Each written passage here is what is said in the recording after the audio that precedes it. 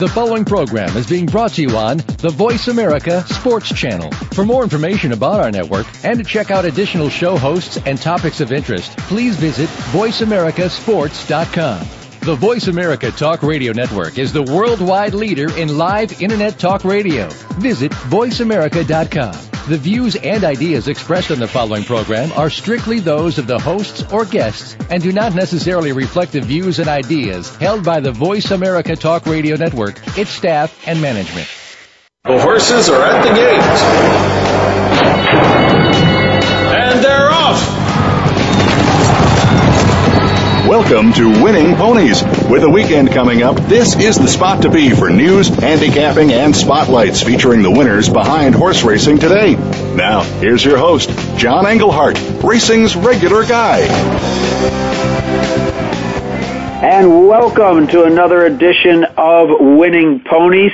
Thanks for tuning in. And remember, if for any reason you want to pass this along to some of your friends, let them know that these shows are on podcast. And quite frankly, a lot of people do go back and either re-listen to the shows for the selections of the handicappers or to pass along information on some of the guests we've had. And we've had some good ones, and that's going to continue this evening.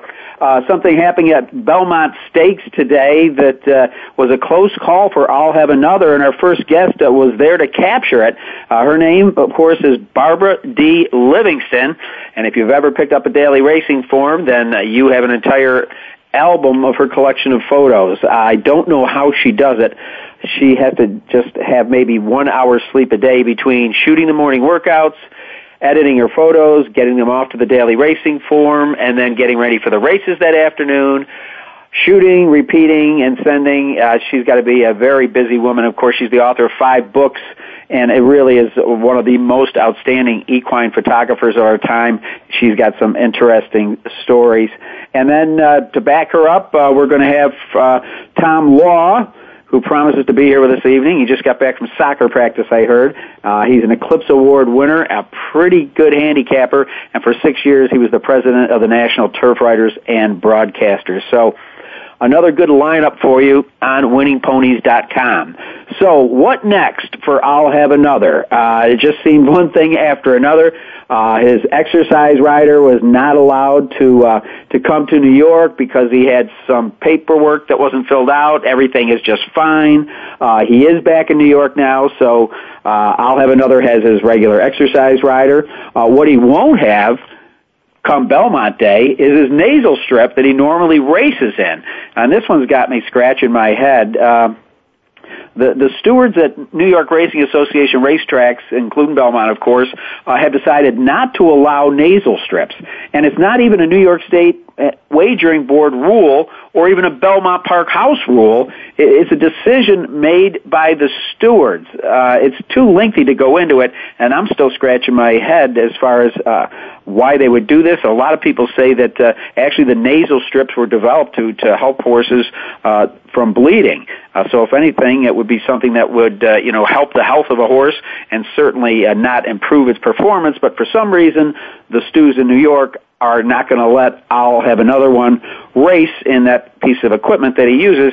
And then today, the close call that Barbara Livingston shot was a loose horse out on the track at Belmont, came right up on the inside of I'll Have Another, and they just avoided collision. As a matter of fact, the exercise rider Johnny Garcia actually had his boot brushed by the horse who went by. It was a 3-year-old maiden filly. Well, all I can say is that Doug O'Neill was a little upset by it. There's some videos up on the internet you can see.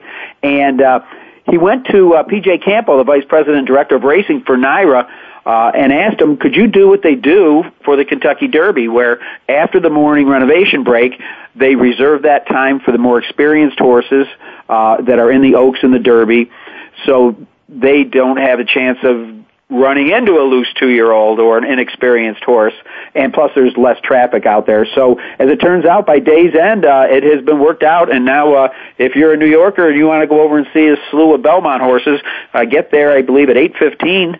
That's when they let them back on for the renovation break, and there's going to be a 15-minute window there just for horses in the Belmont. Of course, horses in the Belmont are not restricted to that period. But if they want to go out and have a little bit of privacy, that's when they can do it. Kind of interesting, Billy Turner, who got Seattle Slew through the Triple Crown, is based at Belmont. And Doug O'Neill had a chance to talk with them, and he sounded truly impressed. And he said that the one thing that Billy said was that having the horse there at Belmont earlier was a big edge, and that was huge. And also they talked about the fact that the jockeys need to figure out the oval because of the configuration. And so Super Mario is going to get there earlier. And Doug O'Neill said he even asked Turner about breezing because he wasn't planning on breezing I'll Have Another. And he said that he only breezed Seattle Slew twice between the Preakness and the Belmont because he needed to take the edge off him because he was such a high-energy horse. And, of course, I'll Have Another is just the other way. O'Neill says, well, he's a pretty mellow horse, but he really appreciated the conversation with Billy Turner, and he's really soaking in the experience there in New York, taking in one of the Stanley Cup hockey games last night. Speaking of Mario Gutierrez and getting a chance to acclimate to Belmont, he took the week off, went back up to Canada, met some friends. He's going to come back down, I believe going to start racing, picking up mounts at Belmont on Wednesday, and he's going to have a little help from a friend, and that's the Mig, Richard Migliori, who recorded 1,352 wins at Belmont Park during his career, is actually going to tour the course with Super Mario. It'll probably be June 6th or 7th. And he's going to be up on one of my favorite horses, Lava Man, who's the stable pony. Gutierrez will be on another horse, but he won't be on I'll Have Another. Kind of interesting that the Mig's going to kind of take him through the motions. We're really gearing up to a very interesting Belmont Stakes. Doulahan is in town right now, so he's getting acclimated. Just came in from Kentucky, and trainer Dale Roman says, look, we've got to take a shot at this horse. If he's really going to win the Triple Crown, he's got to do it the right way, and he's got to face the toughest horses.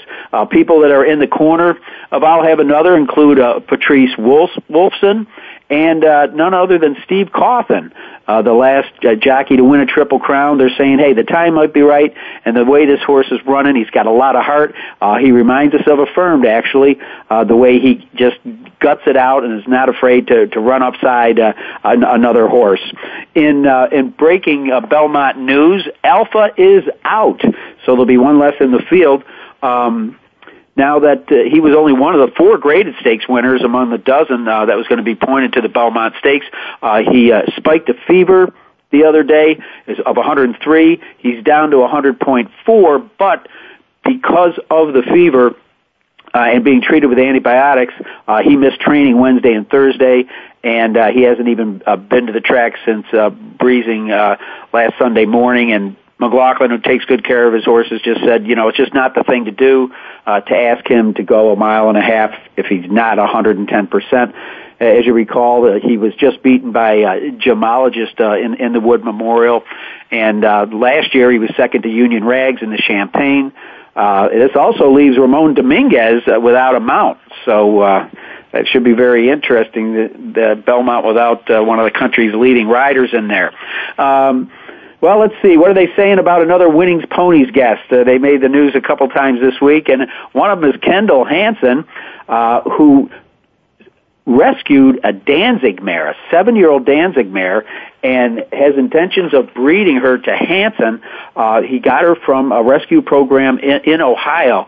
First of all, it's just mind-boggling to me that a Danzig mare would ever even end up in having to be rescued, but she was. As a matter of fact, she had a foal by her side. He's already bred her back to Proud Citizen because he figures Hansen won't be retired, hopefully, for a couple of years.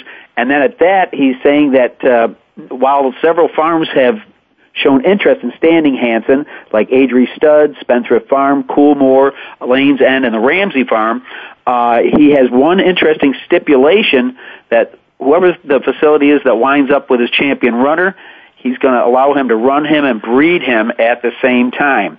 Wouldn't be the first time this has ever happened. Bertrano did it in recent times, but then you can go back to Seabiscuit, Horse of the Year in 38, Carryback, who won the 61 Derby, Candy Spots, who won the 63 Santa Anita Derby. He got 28 mares in foal and then came back and won stakes. So it can be done. And Hanson, as you know, bypassed the Preakness, and he's going to go in the Woody Stevens. He is at the Trackside Training Center in Kentucky. His recent work went very well, and they're looking like they're going to ship for the Woody Stevens. From what I understand, he's going to have some company, though. They're talking about Trinenberg and Drill showing up for that race. Well, we had some great races. It was Memorial Day weekend. We're going to breeze through a couple of them as quick as we can. Aruna took the Sheepshead Bay. Of course, Graham Motion said that he was just throwing out her race in the Jenny Wiley at Keeneland, and I guess it was right. It was a strange race, though, because Mystical Star broke through the gate just prior to the gates opening and ended up being disqualified. And one of the assistant starters who had Magical Cat, not Magical Star, held the horse thinking that, they were going to catch that horse, come back and restart. So as it turned out, the Magical Cat was declared a non-starter. Aruna, though, was a very impressive winner. Back in the winner's circle again, that was the Sheepshead Bay. Moving along to some of the other big races on the weekend. These were the earlier races. It was upset time on Saturday in the American Handicap, with Wilkinson getting the job done. Of course, in that race, it was Mr. Commons who was the 3 to 5 pick in there, but Wilkinson pretty much chased down the early pace and just went on at 44 to 1 in the American Handicap. So it was upset time. Mr. Commons did put in a big rally, but came up short and ended up running third. In Chicago, it was Upper Line who took the Arlington Matron. Upper Line was favored to win that race last year, did not disappoint this year, ran down Why in the stretch, and she's now improved her career record to 8-4-2 in 20 starts for earnings of $585,000 plus. Another race on Saturday, going 1.5 miles in Louisville. It was the Canadian-based Samard who took the lead at the head of the stretch and brought home that Grade 2 race on the turf, and it was a good time. The time of 2:27.16 for the 1.5 miles was a stakes record, eclipsing Drill for Oil's mark back in 2007. Well, in my opinion, what had to be the race of the weekend happened on Memorial Day, and that was Shackelford. It was just an unbelievable running of what's always been somewhat of a historic race, and that would be the Metropolitan Handicap.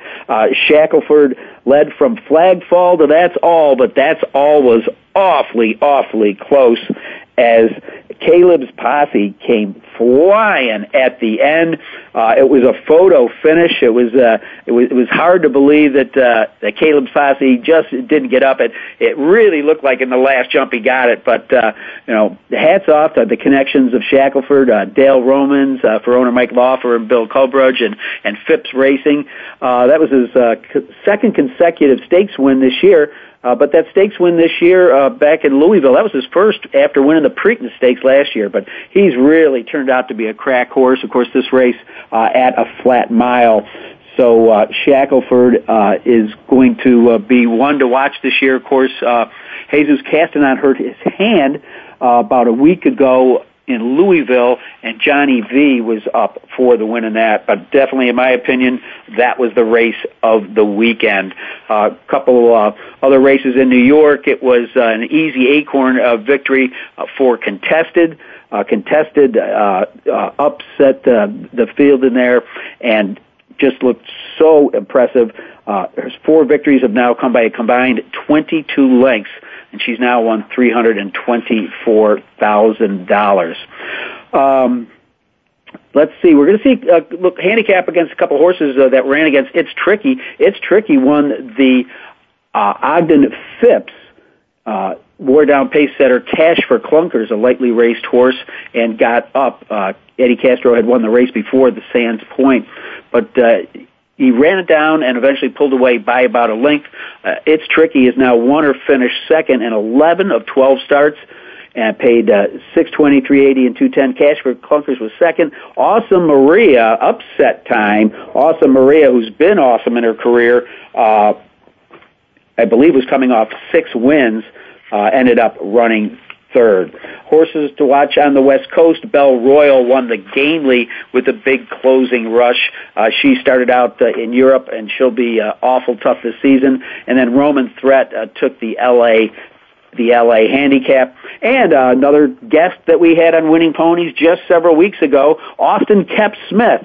We talked about Nate's Mine Shaft, and he tried something different with Nate in his last start down in Louisville, ended up getting beat by 20 lengths. He said, no more trying to rate my horse, I'm putting him on the lead. He put him on the lead in the Lone Star Cap, and he just won ease by 7 1/4 lengths. So congratulations to trainer Austin Kep Smith and the connections of Nate's Mine Shaft. All right, well, that's putting 10 pounds in a 5-pound bag. A lot of great racing over Memorial Day weekend. And a lot of that racing that I just mentioned was captured by award-winning photographer Barbara Livingston. We're going to take a quick break here on Winning Ponies, and when we come back, we're going to be talking about the life and times of a fantastic equine photographer.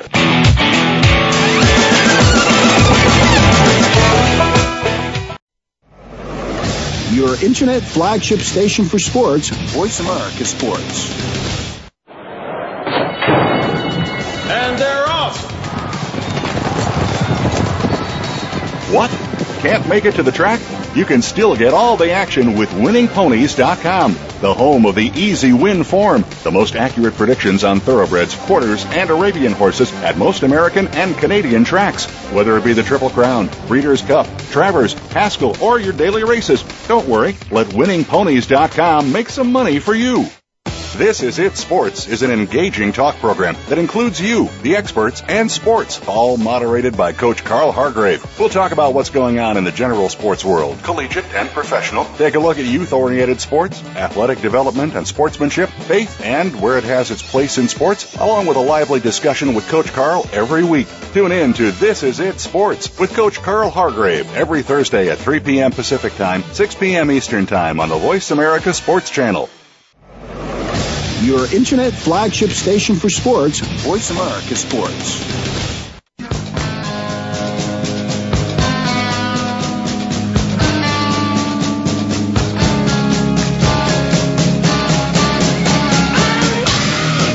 You're tuned in to Winning Ponies with your host, John Englehart.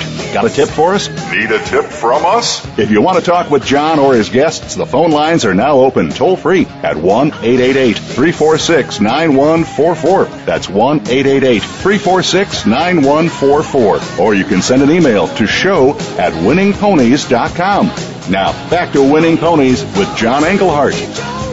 Okay, well, listen, I'm going to advise everybody that when Winning Ponies is over, you go up there and you start Googling Barbara D. Livingston so you can see some of what I'm talking about today. Now, of course, anybody that's ever held a racing form in their hand has a collection of her work. She started out when she was 10 years old, kind of back in my stomping grounds, up around Albany and Saratoga. She photographed Secretariat and Ruffian, and just one of those young girls that gets the horse hook in her. Well, luckily, she turned out to be a great photographer. I believe she went to college in my hometown in Syracuse, New York. She's now the author of 5 books published by the Eclipse Press in Lexington, Kentucky. And 2 of them are kind of the same, and I love them because they're the old friends. I mean, and she's her unique way of looking at the sport and trying to capture different things. Her book on Saratoga, I thought it was just going to be a book on racing, and no, it captured the whole essence of the town in addition to the track. And then she totally blew me out of the water back in 2009 when she came out with Horses in Living Color, and just found every rare farm in the world with horses that you've never seen before, and of course in our own way captured those images. So I'm not going to spend 15 minutes reading a resume. I want to spend 15 minutes talking to her. Barbara Livingston, how you doing? John, it's a pleasure to hear from you, and I'm doing wonderfully. What some people won't know, and I didn't know until I was cleaning out a closet years ago, is that you and I used to actually kind of be pen pals through a club called the Sport of Kings Society. Greatest society ever. I was member number 254. Do you remember your number? I'll have to look it up. I'm not sure, but I know I've got a list. I don't throw many things out. Yeah, that was a great group of people that collected programs, photos, old totes. I loved that club, and you actually waited for the mail to get the stuff. It's so really, different from now it was eBay. kind of the first eBay. Exactly. It was so wonderful. What a group of good people. And it was neat because really nobody was on there to make any money. Basically, I would say, I would put out there, I'm going to the Travers Stakes, and and people would send you mail and say, pick me up a program. So I'd buy 10 Travers programs. Somebody'd go to the Santa Anita Derby. They'd buy 10 programs, and you would just swap and mail them out to each other. It was fantastic. Wasn't it the best? I have a great collection. You got the Louisiana Derby and all these things you would never, ever have. And you're right. Nobody ever charged for it. We were all just buddies. It was just such a good group. Well, what I've got to know, Barbara, is this, and I'm sure other people wonder the same thing. When do you sleep? Actually, after this phone call, I'll probably I have to edit some more tonight. But when the horses are going fast and furious, I try to get to bed around 11 so I can get up at 5 because those darn tracks open so early. Well, you've caught some of your most beautiful images that early. The cover of your book on Saratoga, I know some photography is right time, right place, and you were right there when that horse went up in the sunrise. Yeah, it was actually funny. The horse rearing with the sunball behind him right there with the spires of the roofline in the background. And the boy said to me, "Oh, that's no big deal. It happens every day." So I stood out there for, the next 10 days, and of course the horse never did it again. But that was really lucky. Well, it is luck, and of course it seems like everybody has a camera now, but there's a lot that goes into equine photography, and there's a lot of hard work. Like you just said, getting up at 5 o'clock in the morning, and I think what's probably great with an experienced photographer like you is you've got a good feel for when there's going to be fog and where to be. Should I be on the Oklahoma track? Should I be on the main track? How do you think that through, or do you just get lucky? Well, you definitely have luck involved. But last night, for instance, was my first night down at Belmont Park for the Belmont Stakes with that particular goal. So last night I go on the internet and I start Googling to make sure, or I went to DRF.com, of course, to find the different horses that are that are going into Belmont. So for Adigun, I checked that he's got a dished face, a star up above the cowlick, particular white legs, and then this morning I found out they all have their name Saddleclaws. Oh, it made things a whole lot easier, didn't it? It sure did, but just in case, I check every night ahead of time, check the weather, obviously, get the gear ready, and then you hope for luck as well. Well, speaking of luck, it's right place, right time. I led the show with the fact that I'll have avoided a collision with a loose horse, and who's there but Barbara D. Livingston? Well, I was a little far away from it, but it was pretty interesting that I'd seen All have another jog by a little while before, and the loose horse, came by me. So I definitely had to reposition myself pretty quickly. But, and then that's just the connect the dot thing where you go, well, that loose horse has to be going somewhere. And I was just lucky enough and amazed there were quite a few photographers out, but I guess other people just hadn't had as much iced tea that morning. Yeah, you got to have the reflexes. There's no doubt about that in this sport. Anything can happen at any time, and you're just fantastic. God, this is going to be an hour-long interview. All right, let's go briefly to, you also have evolved into that writing part of it, and you could just really feel your heart and soul. What inspired you to do Old Friends? As a matter of fact, it was a book I bought for a friend of mine shortly before he passed away, and because he was an old friend, and it just captured, I think, your love and the essence of these great champions. John, bless your heart. Yeah, I actually started photographing old horses when I was, 17 or 16, and I saw Nashua, and he was 25, and the groom was Clem Brooks, and he still had to hold him and shake the shank, and the horse would still try to bite at him, and I found it fascinating that such an old horse would still have such spirit. And it also took me back to the 50s, which I wasn't born in the 50s, but you'd seen all the black and white photos. And there was just something so magical about their connection and this magical old horse that I found it fascinating from then on. And so I had some pictures in the Blood Horse. They did some pensioners pieces for me. One was Raja Baba, and at the time I think he was 32. And from that I noticed people were really interested. And so I thought that would be a great idea for a book and approached the Blood Horse, and they agreed. Well, it was so good that you had to do part 2. It was so amazing. Surprisingly, old horses just keep reinventing themselves, and there are new ones each year. Well, all I can say is, and I'm going to tout you more than I tout my favorite racehorse. I'm going to tell the listeners that they've got to take a look at some of your books. I'm sure they're available through Amazon or different places. What's the best place to go to Eclipse Press? Well, interestingly, Old Friends went out of print pretty quickly. They went back to press with it a time or two. But for a while, it was selling for $800, and I couldn't even get any. But now I think it's settled in at around maybe between $50 and $100. And at $50, I'd buy it if I were you. But I don't get any of the money anymore. But the other ones, Eclipse Press, 3 of the ones are still in print. And so that's the best way to get them, definitely. All right, let's fast forward to 2009. How did you manage to find all these farms with these unbelievably horses of a different color? Well, John, you're a fantastic photographer, and you might also have some negative things that have come from the digital age. But one of the positive things from it is being able to go online and actually find horse color forums. There are people that actually study inquiring, color and different patterns. And so I went on there and started trying to find these horses around the country that were as unusual as I could find, like brindles, like greyhound dogs. I didn't even know they had brindle horses, but they do. There are maybe a dozen of them in the country, maybe. And so I just started reaching out to these people and going around the country to find them. It was like the world's biggest paintbrush. Well, you just did.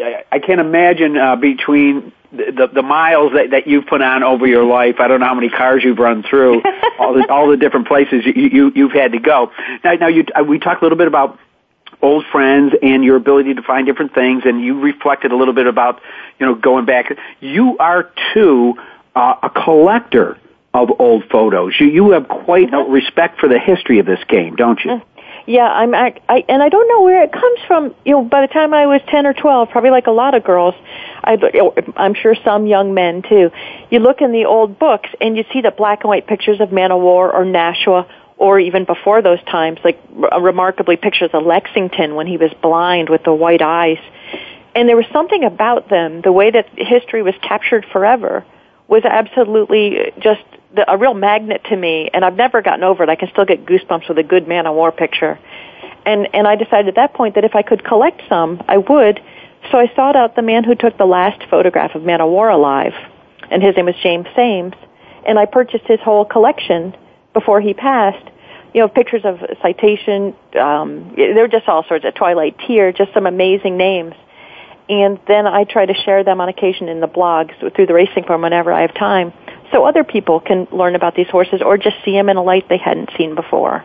For someone like you, that must have been like opening up a rare treasure chest. It was unbelievable to go to his house. I cold called him on the phone, and he was at the point in his life where he wanted to do something with his collection, but he didn't have any children. And so when he was talking with me, he said someone had offered him a particular amount for the last picture ever. And I told him I thought that was way too low and he should charge more. And he said, well, if you gave me this amount, I'd sell them to you. And so I ended up paying him more than he'd asked because I thought he was asking too little. And, and we wrote out a contract and did all the work. And yeah, the whole drive home, I remember the drive home, there was a big thunderstorm and it was 14 or 15 hours back to Saratoga. And I kept thinking I'd get swept away in a tornado because it couldn't be real. It was so exciting. Oh, that is fantastic, and I can appreciate it because I collect them at flea markets. It doesn't even have to be a famous horse or anything. Mm-hmm. I just love looking at the fashions that people wear, and the whole just atmosphere that the sport was held in at a time gone by. Absolutely, it is that absolute picture in 1,000-word thing that I can read all the articles in the world, and they're not going to let me see that scene the same way as an actual photo will. Yeah, I know exactly what you mean. It doesn't have to be a famous horse, a famous track, just anything that captures a scene. Well, your love of the game comes across in your photos, and I love when the form, particularly when it's usually surrounding some of the bigger race dates, the Derby, the Breeders' Cup, gives you a whole photo montage in the daily racing form. Just tell me, what's a day in the life of Barbara Livingston? I guess it depends on whether or not I'm at a track at the time, and I'm probably at tracks maybe 100 to 100, probably maybe 150 days of the year, quite a few. And those are the days that I hate getting up really early, but even Churchill has artificial spotlights now, which is really rude because now I have to get up. And so, I get up, shoot the morning workouts, I plan the night before, shoot the morning workouts, go and edit until mid-afternoon, go back to the track to make sure I'm not missing anything, go back to the room around 5 or 6. If there's stakes races, I stay later, and then edit the rest, and then go to bed after studying the next morning and go to sleep. Oh, and I also, as you know, you have to get your digital files named and put into particular places, which are hard drives, different brains, computer brains, just in case your computer decides to never wake up the next day. Right. It's sort of a question of, chronicling all that in several places to protect it before you go to sleep and can lose it, and you learn that the hard way. And then you go at it the next day again and hope that you're lucky and hope it doesn't, pour rain too hard. Well, I think when hard work and opportunity meet each other, that's when you get lucky. As much as I respect you as a photographer, perhaps the most respected turf writer of all time, once wrote a comment about you, and I want to read this right now as I close out this part of the interview, that racing is a colorful enterprise that lends itself to photography, but few have the sensitivity and skill to capture mood and feeling with camera the way the great artists do in oil and bronze. Barbara Livingston does. Could there be a better compliment? Mr. Joe Hirsch. They don't get better than that, do they? It sure doesn't. And I'll tell you what, from what I see in the modern era, photographers don't get any better than Barbara D. Livingston. Thanks so much for spending time with us on winningponies.com. And I do urge all of our listeners to seek out your work and these fine books that you've produced. And I'm sure there's probably one in the workings at the moment. There's always something in this brain. John, well, thanks a lot. Hey, best of luck at the Belmont. Thank you so much, and what an honor speaking with you. Take care. All right, Barbara Livingston, ladies and gentlemen, again, one of the most, she could be the Ansel Adams of equine photography. Well, we're gonna switch from the art of photography to the art of producing videos for what is a magazine. That's right. Tom Law, an Eclipse Award winner, is putting a new spin on the Thoroughbred Times. Of course, everybody's entering the modern era. They're moving to web. But, you don't like things to be too static. And Tom and some friends have come up with some good ideas to really jazz up the website of the Thoroughbred Times. And then I'm going to tap into him for his handicapping skills. So hold on. We got more to come on Winning Ponies.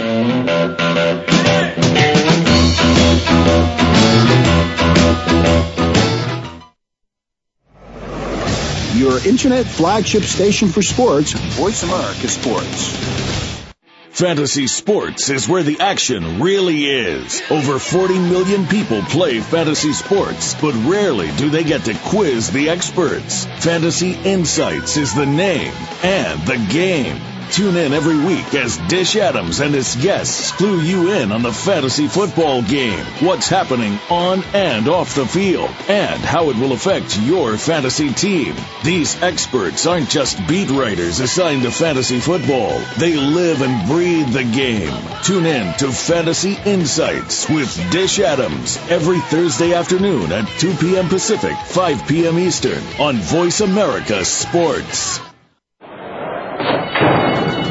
And they're off! What? Can't make it to the track? You can still get all the action with winningponies.com, the home of the easy win form, the most accurate predictions on thoroughbreds, quarters, and Arabian horses at most American and Canadian tracks. Whether it be the Triple Crown, Breeders' Cup, Travers, Haskell, or your daily races, don't worry, let winningponies.com make some money for you. Your internet flagship station for sports, Voice America Sports. You're tuned in to Winning Ponies with your host, John Englehart. Got a tip for us? Need a tip from us? If you want to talk with John or his guests, the phone lines are now open toll-free at 1-888-346-9144. That's 1-888-346-9144. Or you can send an email to show@winningponies.com. Now, back to Winning Ponies with John Englehart. All right, and coming up with me is going to be Tom Law. And if you rewind the history of my hosting this show, one of my very first guests was Tom Law, because I knew that he'd be a good guest and make me look halfway decent. Tom is from Saratoga Springs, where, of course, Barbara Livingston has caught so many great images. For 6 years, he stayed at the helm of the National Turf Riders. They finally gave him a little bit of a break, and he's stepping down a little bit, and he's only going to be a vice president. He is an Eclipse Award winner, co-producer of the multimedia program On the Scene. He's with the Thoroughbred Times. Of course, he won the best Kentucky Derby Riding Award you can win, the Red Smith Award. He's extremely well-rounded, not only as a writer, but now he's entering into a new realm that I had a chance to see firsthand most recently. And if you go to the Thoroughbred Times website, you'll get a chance to see it. It's a new series called It's My Job. Tom Law, how you doing, my friend? I'm doing great, John. How you doing? I'm doing fantastic. I love talking to Barbara. She is just something else. She was just so exuberant and had such a respect for the sport, and I just appreciate having her on the show, as I do you, my friend. Yeah, well, the industry is very fortunate to have somebody like her, for sure. She does a great job and always very professional, and like I said, the industry has a great asset with her, for sure. Absolutely. Well, I would have to say that the same about you, but people think I'm polishing your apple just to be on the show. But as I told everybody, I got a chance to see you within the last 2 weeks, and it wasn't because you were actually writing a story. It's because you were kind of taking care of a new element, I shall say, to the Thoroughbred Times. And it's an element that helped win you and Greg Charkunian an Eclipse Award last year for multimedia and internet awards. It's a new segment called It's My Job. Tell our listeners what they're going to see when they tune into your site. Sure. If you on our site, it's a new series, like you said, that we launched. We launched the first episode right just prior to the Kentucky Derby, and we kind of wanted to just give the viewers a up-close and behind-the-scenes look at the thoroughbred industry. Obviously, we write about the thoroughbred industry all the time, and, of course, you hear shows on the radio, you see stuff on TV, and you see a lot of the same stuff, but you don't really see what goes into a day at the races or a day in the life at a farm or a day in the life at the racetrack, at the front side, at the back side. So we said we really wanted to offer something unique, something that nobody's really done before, at least not in thoroughbred racing. And, we kind of pinpointed, we thought to ourselves, there's like hundreds of jobs in the thoroughbred industry. Let's go behind the scenes and sort of mic somebody up for the day and just follow them around, just kind of be a shadow, And our first episode focused with an exercise rider who worked for Charlie Lopresti down here in Lexington based at Keeneland. His name was Damien Rock, and he was from Ireland originally, and he had ridden in races over in Ireland as an apprentice, came to the U.S. and rode for some prominent trainers in New York, and it kind of gravitated to Kentucky, and he just worked as an exercise rider full time. So we went out, and it was a cold morning out of Keeneland, and we followed him from the track, getting on horses. He was getting on lots of Successful Dan, Wise Dan, really good horses. It was fortunate that we picked him. We got some help from Leanne Crossley, who was a real asset for us. And we did that. And we just, of course, Greg does all the work. I kind of get the co-producer Eclipse Award. I get to share in his handiwork. I mean, he does a great job in editing. Oh, he's excellent. Down. So I mean, he edited. He went out and shot 2 days with Damien, and he edits it down to about a 15-minute episode, which is kind of a long video for the internet. In today's day and age, YouTube and things are, people are watching videos maybe 1, 2, 5 minutes at the most.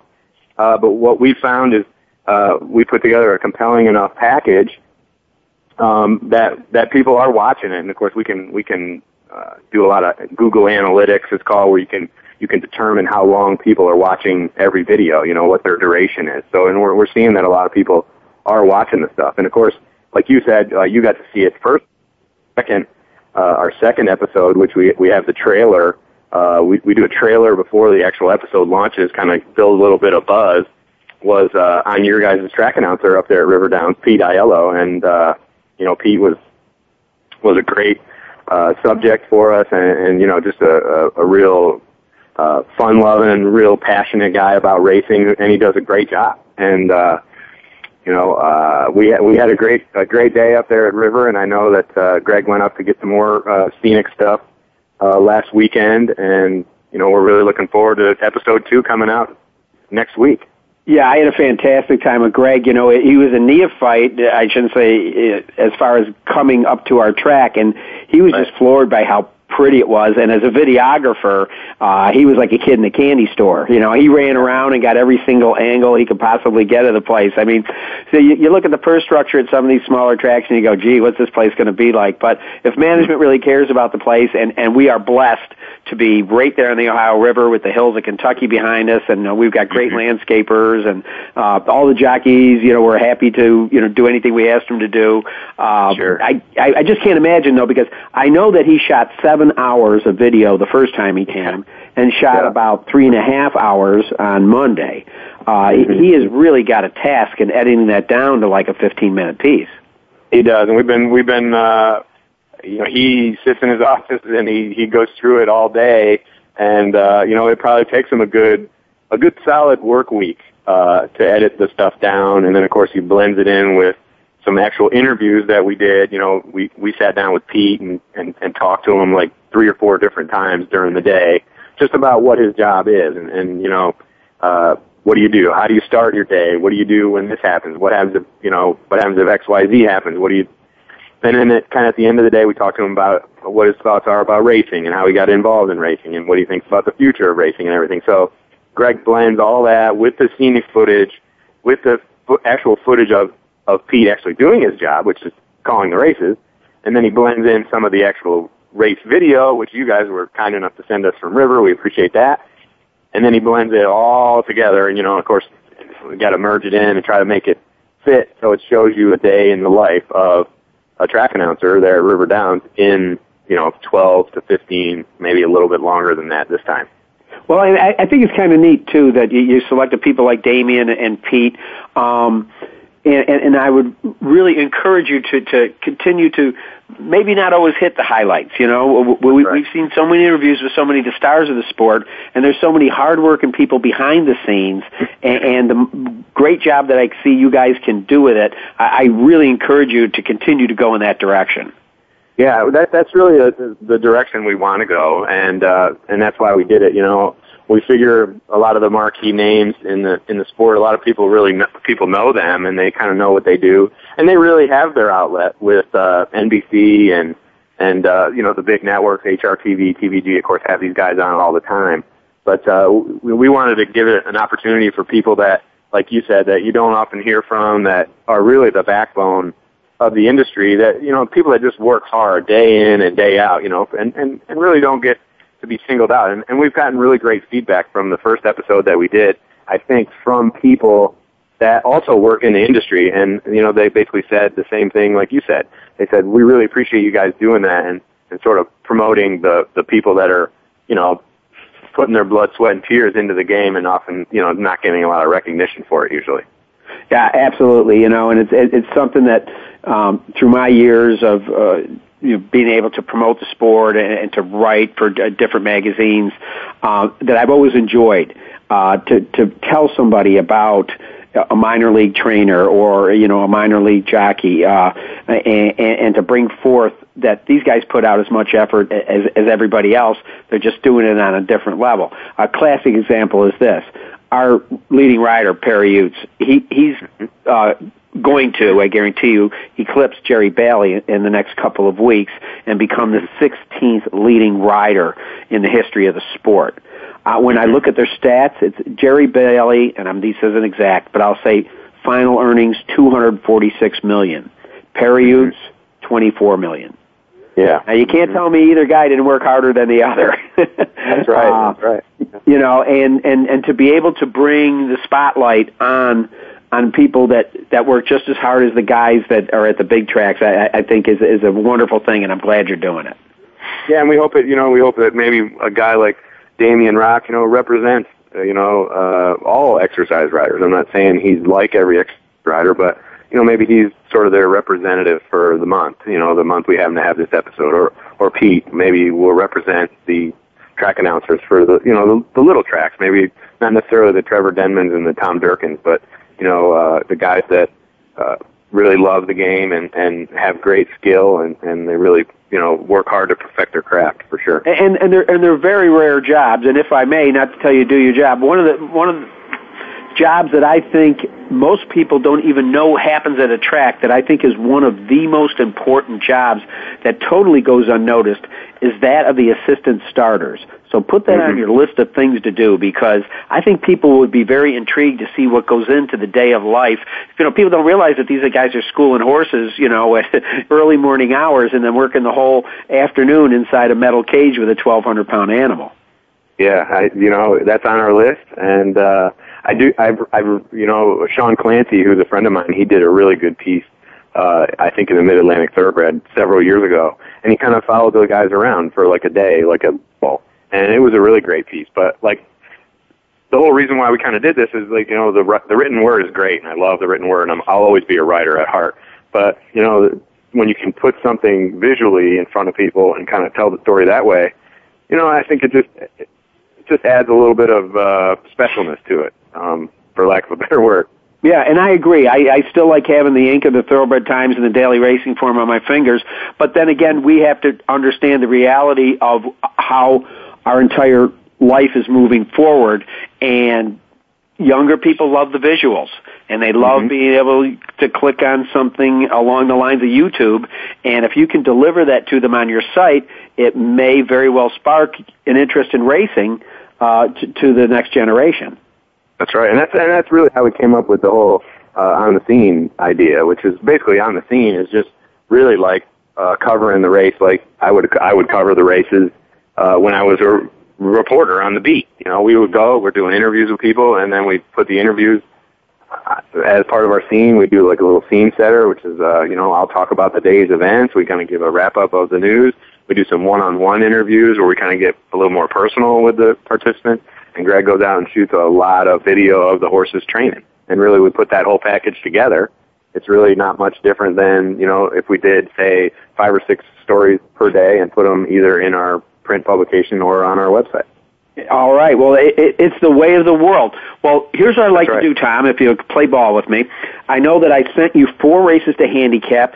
Unlike last week when I had a lot of deep fields, these are kind of some short fields. I want to get through 4 races, and then what I want to do is hopefully we'll have enough time left over to get your read on this year's Belmont Stakes. How's that sound? Sure. Sounds great. All right. Well, let's start out with a rare distance and a rare race, the Vagrancy at Belmont Park, 6.5 furlongs, something they don't run every day, particularly for $200,000. It looks to me like Mr. Dutrow has a strong duo in here. I'd like to get your read on the race. Yeah, he does. Smart, of course, Smart Stride and CC's Pal. I was looking at CC's Pal. These are 2 horses that, have run, no strangers to New York, obviously. Smart Stride was a really short price last time, and I didn't really like her last race. I would favor the other half of the entry in here. She got a win at Belmont. You got to go way back in her form to find that win, but I do like her. I actually look like a little bit of a price in here at the 4-horse Kid Kate, trainer Chad Brown. She hasn't been out since October 23rd, but Chad is very, very good with horses off the layoff. Of course, he worked for Bobby Frankel for a long time, so I'm sure he learned a lot there. And I like Kid Kate. She's 5 for 6 in the money there at Belmont, and it's a pretty competitive group. I mean, there's only 7 horses in here, so maybe we'll catch a price on her. I know, like I said, we're capping short field, so I'm going to kind of bullet through it. Now we're going to go from one coast to the other. Let's go to Hollywood Park, the Californian. The question here is this a rematch of the Mervyn Leroy between a very fast Morning Line and Prayer for Relief, or does Game On Dude dominate or have a Dubai bounce?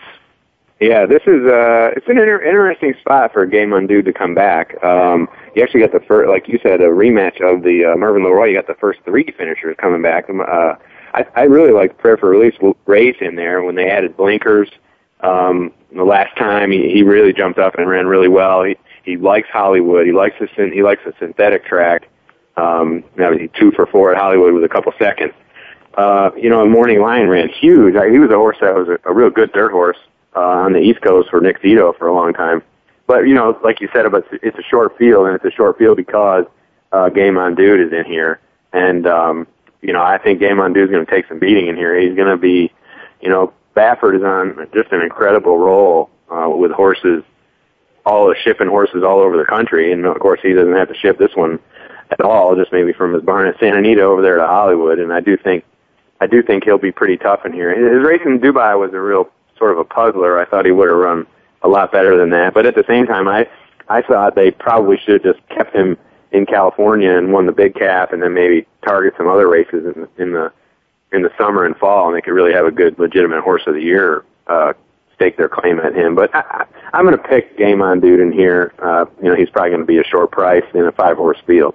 Yeah, well, pretty much all the American horses that went over to Dubai were pretty much kind of like a fart in church. They just didn't go over real good. I know it was a bad year for sure. Now, what do you say we go a little bit closer to home? We'll do back-to-back races at Churchill Downs, starting out with, and correct me on this name because I've heard people pronounce it different ways. Is it the Aristides or the Aristides? I pronounce it Aristides, but of course you and I are both upstate New Yorkers, so maybe that has something to do with the reason why we say it that way. So, but we'll stick with Aristides.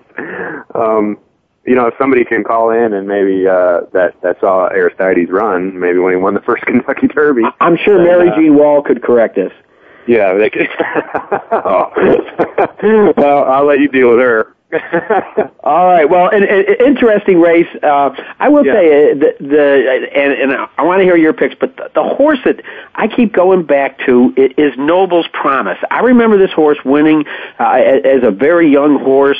He's collected over $1 million, but he's kind of been, I think, a mystery to Kenny McPeak, running kind of at different distances, different surfaces, but he's definitely a horse with talent. Ended up on a muddy sealed track last time, only his third start of the season. Race before that, ran against the very powerful, successful Dan. I'm kind of liking this horse in here, and hey, Corey Landry's on a roll at Churchill. He is. Corey Landry is on a roll. I saw him win another race today. Might have even won more than that. His race 2 back is a really strong race because Successful Dan, of course, needs no introduction really. He's really one of the top older horses in the country, in my opinion. And then I think, like you said, he caught the muddy track. I think you can just throw that race out. He's never, I don't know, he's never particularly ran that well on a wet track. Although he did finish 5th in the Kentucky Derby, he looked way down his form, way back in 2010. He won this race last year, and, they really kind of were pointing for maybe another spot, but then when they saw that it maybe didn't come up that strong, they decided to run. So, I like him in here. He runs well at Churchill. He's got a couple wins over the track, including one race that was on the Breeders' Cup undercard back there in 2010, going the shorter 6 furlong distance. I'll tell you what, let's move right now to the race that everybody's thinking about and talking about, and that's the Belmont Stakes. You got it. It's fantastic for racing. I mean, it's great for me as a PR guy at a racetrack. The fact that we're going into a potential historic moment. Do you think this horse has the chutzpah and is in the right place in the right time to get it done, Tom? Well, there's, a big question to me about him is how much the Preakness took out of him. He really had to dig pretty deep to get to Bodemeister in deep stretch, to get by him to win. And of course, that was a superior race in my opinion. When you look back, that it was Creative Cause was about 8 or 9 lengths back in third, and he's a good horse. So I do think that was a pretty strong race, even stronger race than his Derby. However, lined up against the competition that I think he's going to face in the Belmont, I think he can still probably regress a little bit, and he doesn't have to run as good as he's run in the first 2 to probably get the job done, unless a horse like Doulahan or Union Rags, who pretty much are his primary competition now, with Alpha's out of the race as of this morning. I do think that those 2 horses, they're pretty formidable foes. I mean, Union Rags is the kind of horse that he's in trouble all the time, and everybody's waiting for him to not be in trouble. Well, Belmont Park is maybe the place for a horse to avoid trouble. But at the same time, sometimes horses just get in trouble because they're not good enough to get out of trouble. I heard Alan Jerkins say that today, or I watched a little video with Alan Jerkins today, and he said that. And of course, the more I think about it, the more it really is true. But of course, Union Rags, he's got a win there at Belmont. He won the Champagne there last year, so that's a big feather in his cap. So, but I'm going to pick I'll Have Another when all is said and done. I've actually seen some video of him. He still looks really good. I mean, he was a really good-looking horse all Derby week, and just stood out. And of course, I didn't pick him in there because he was in post 19, and I'd never heard of his jockey, and I just didn't. I guess I discounted the California horses a little more than I should have, but I do think, like I said, if he maybe regresses a little bit, I do still think he can get the job done. I think it's been exciting these last 2 weeks. Of course, a lot of people are asking me about it, people that aren't really necessarily in the racing industry, so that's always good when you have a horse going for the Triple Crown. I do think no matter what, he'll probably be in front at some point next Saturday, which of course again is also very exciting, and it gets awfully loud there at Belmont when they have a big crowd when something like that happens. But hopefully, we won't have another situation where the Triple Crown the air comes out of the balloon and the place is sort of like a morgue. Yeah, it gets empty real fast. Well, I totally agree with you. Ladies and gentlemen, we've been listening with Tom Law from the Thoroughbred Times. Tom, thanks so much for taking time out of your busy schedule. I appreciate your insights into the game, and I commend you for all the hard work you've done, and all of us at Winning Ponies are happy to have you on the show. Thank you, John. It was a pleasure, and anytime you need me, I'll be here for you. All right. Okay, ladies and gentlemen, that just closes out another great edition with Barbara D. Livingston, the photographer, Tom Law, the writer, editor, and now he's doing some videos. But anyhow, again, tell your friends if they didn't get to listen that they need to tune in, and don't you forget to keep tuning in to Winning Ponies and getting those great products that are going to put you in the winner's circle. From high atop the grandstand overlooking the Ohio River to the hills of Kentucky, I'm John Englehart. Remember, bet with your head, not over it. Thanks for listening to Winning Ponies with John Englehart. We know the information from today's show will help you at the next post. Keep listening for more next Thursday at 8 p.m. Eastern Time, 5 p.m. Pacific on the Voice America Sports Network.